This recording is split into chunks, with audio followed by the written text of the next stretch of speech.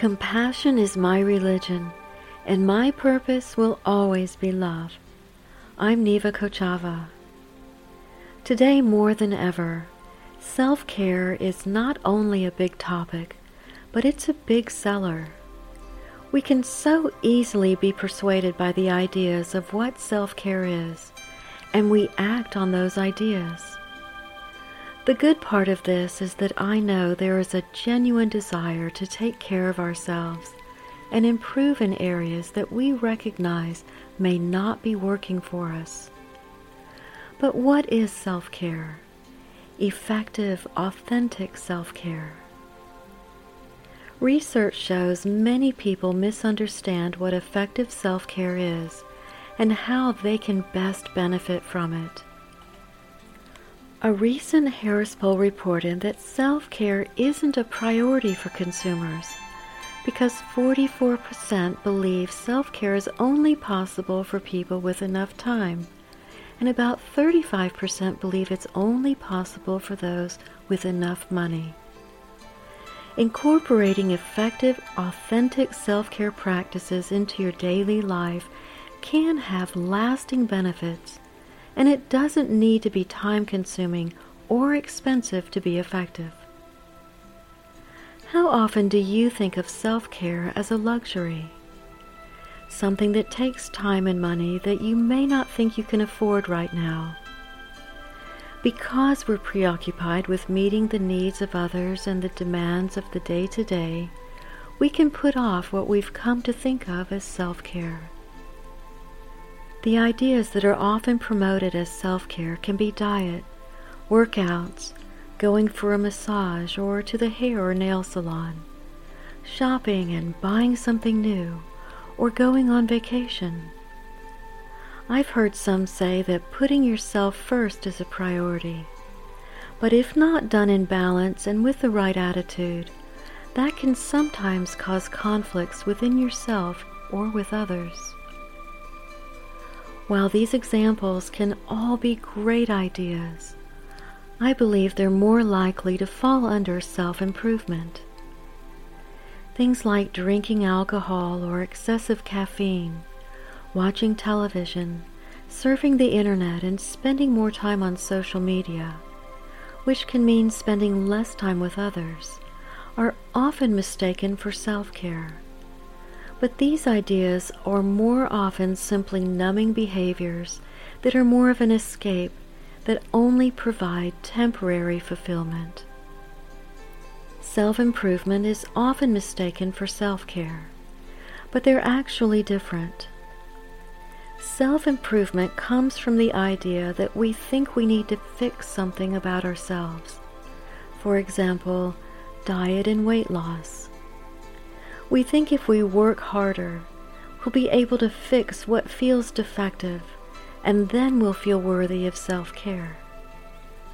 What happens when we fail to meet the goals we set for ourselves? Do we go into shame or guilt and further the idea that we're not good enough in some way? Genuine self-care is simple, and it begins with coming home to yourself. It's learning to be comfortable in your own skin. It's the simple daily practice of intentionally listening to your body.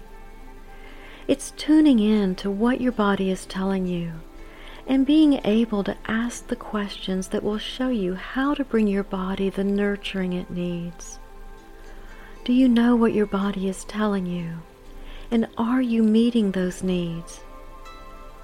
It's so essential to bring care to our minds and bodies. So let's take a step back and take a much-needed, nice, deep breath. It's my belief that self-care is not a separate activity or something you should force. As a 21st century society, we are all moving at a faster pace and are often addressing some level of stress. The stresses around money, work, and relationships can come up daily.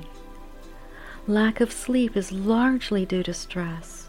Anxiety, depression, and burnout are at an all-time high, and this can often lead to prescription drugs which is also at an all-time high.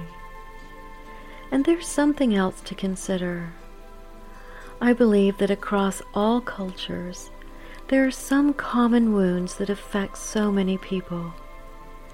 These wounds include shame, abandonment, and betrayal. Did you realize that these emotional wounds produce a biochemical response that can bring inflammation into the body? They're also a cause of many autoimmune diseases. I bring this up because it has to do with the stress levels and how it can affect your daily self-care routine. We may not realize how much we hold on to our suffering, and oftentimes we don't see how our pain becomes part of our identity. This is not who you are. It's not your fault, and you don't have to live with, medicate, manage, or turn to some of the ideas of self-improvement I just mentioned to completely turn your life around. What if I told you that the simplest first approach to authentic self-care begins with unlocking the energy that flows through your body, and that you can create a chemical shift in your body to release the blocked energy that has you feeling stressed, stuck, or out of balance? Energy isn't limited to states of mind, but rather it affects the body at a molecular level. Each organ and biological system is said to be connected by energy, or qi, and optimal health, both mentally and physiologically, is defined by the optimal flow of this energy along the meridians in the body. Most traditional forms of medicine determine that the root cause of illness and disease is an energetic imbalance or a blockage in the energy's healthy flow. Becoming aware of the subtle ebb and flow of your own energy is the essential first step to effective, authentic self-care.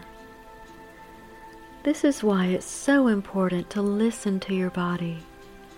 Tune in and understand what your body is telling you. If your energy is blocked, it may not always manifest as signs as illness. The subtler symptoms can be lethargy, erratic emotions, indecisiveness, or lack of motivation. Physiologically, signs of stuck energy tend to be those vague ailments you can't quite put your finger on. Headaches, nausea, dizziness, and the general sense that something isn't quite right, and that something is out of balance. All physical ailments have an emotional component. Even modern science has come around to the idea that the body and mind are not as separate as we once thought.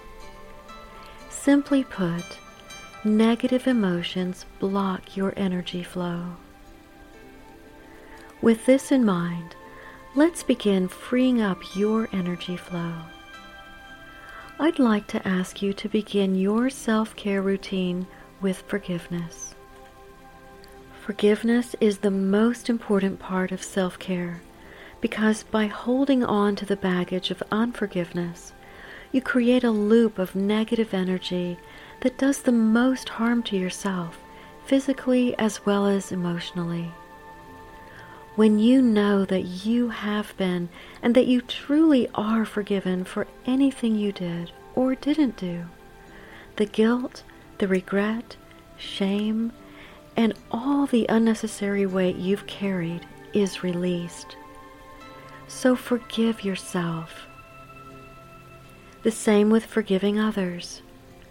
Regardless of what you're forgiving or of the harm that was done to you or to others, when forgiveness is practiced, you are released from the baggage that not only hurts you, but also affects those close to and around you, because we're all interconnected. Holding on to your pain, guilt, shame, and your regret keeps you from practicing an effective self-care routine. Don't be reluctant to release your suffering or guilt and to relieve yourself of the burden and pain. Be intentional, purpose and choose to forgive and release yourself and others. As you make this a daily self-care practice, it will become easier to maintain a free flow of your own energy. Mark Twain said, "Forgiveness is the fragrance that the violet sheds on the heel that has crushed it." Isn't that beautiful? Think of forgiveness as your fragrance. Another simple thing you can do anytime is to take a deep breath and smile. Think of something that makes you happy and smile for up to a couple of minutes. Throughout your day, smile often.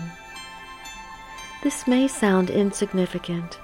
However, scientists and spiritual teachers alike agree that the simple act of smiling can transform you and the world around you.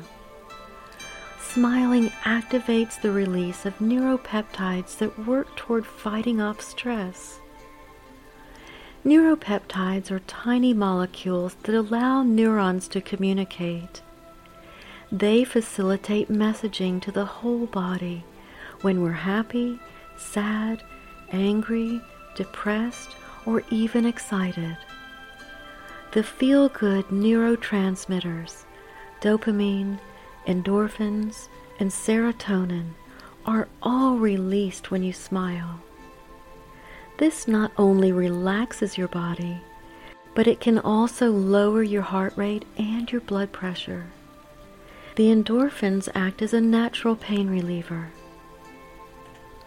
The serotonin release brought on by your smile serves as an antidepressant or a mood lifter. And my favorite part of smiling is that not only does it make you and those around you feel better, it makes you look better. Thich Nhat Hanh said, "Sometimes your joy is the source of your smile, but sometimes your smile can be the source of your joy." When you allow your energy to flow freely, you'll get a sense of being in sync with life and a general feeling of calm, confidence, and creativity. The next time you feel low in energy or that something doesn't quite feel right, take a moment to reflect on what might be causing it. Listen to your body, ask it what it needs, and respond with intention and gratitude. The closer you pay attention, the more obvious qi becomes and the easier it is to maintain. When you listen to your body and live in tune with yourself in this way, you can expect to live a life full of energy, full of vitality, and full of life force. Any effective, authentic self-care routine is not complete without learning to listen to and honor your body's wonderful way of communicating. I'll continue on this topic in my next episode with more ways you can enhance your authentic self-care routine, because there's so much more I'd like to share with you. But for now, begin today with intention to allow forgiveness and to harmonize with your energy. By integrating these two very simple steps, you can create chemical shifts in your body by moving energy and supporting your endocrine system. This is your first step toward loving yourself. And remember to appreciate that there's only one you. You're valuable, and you are truly amazing, right now, right where you are. As always, I believe in you. Until next time, Shalom.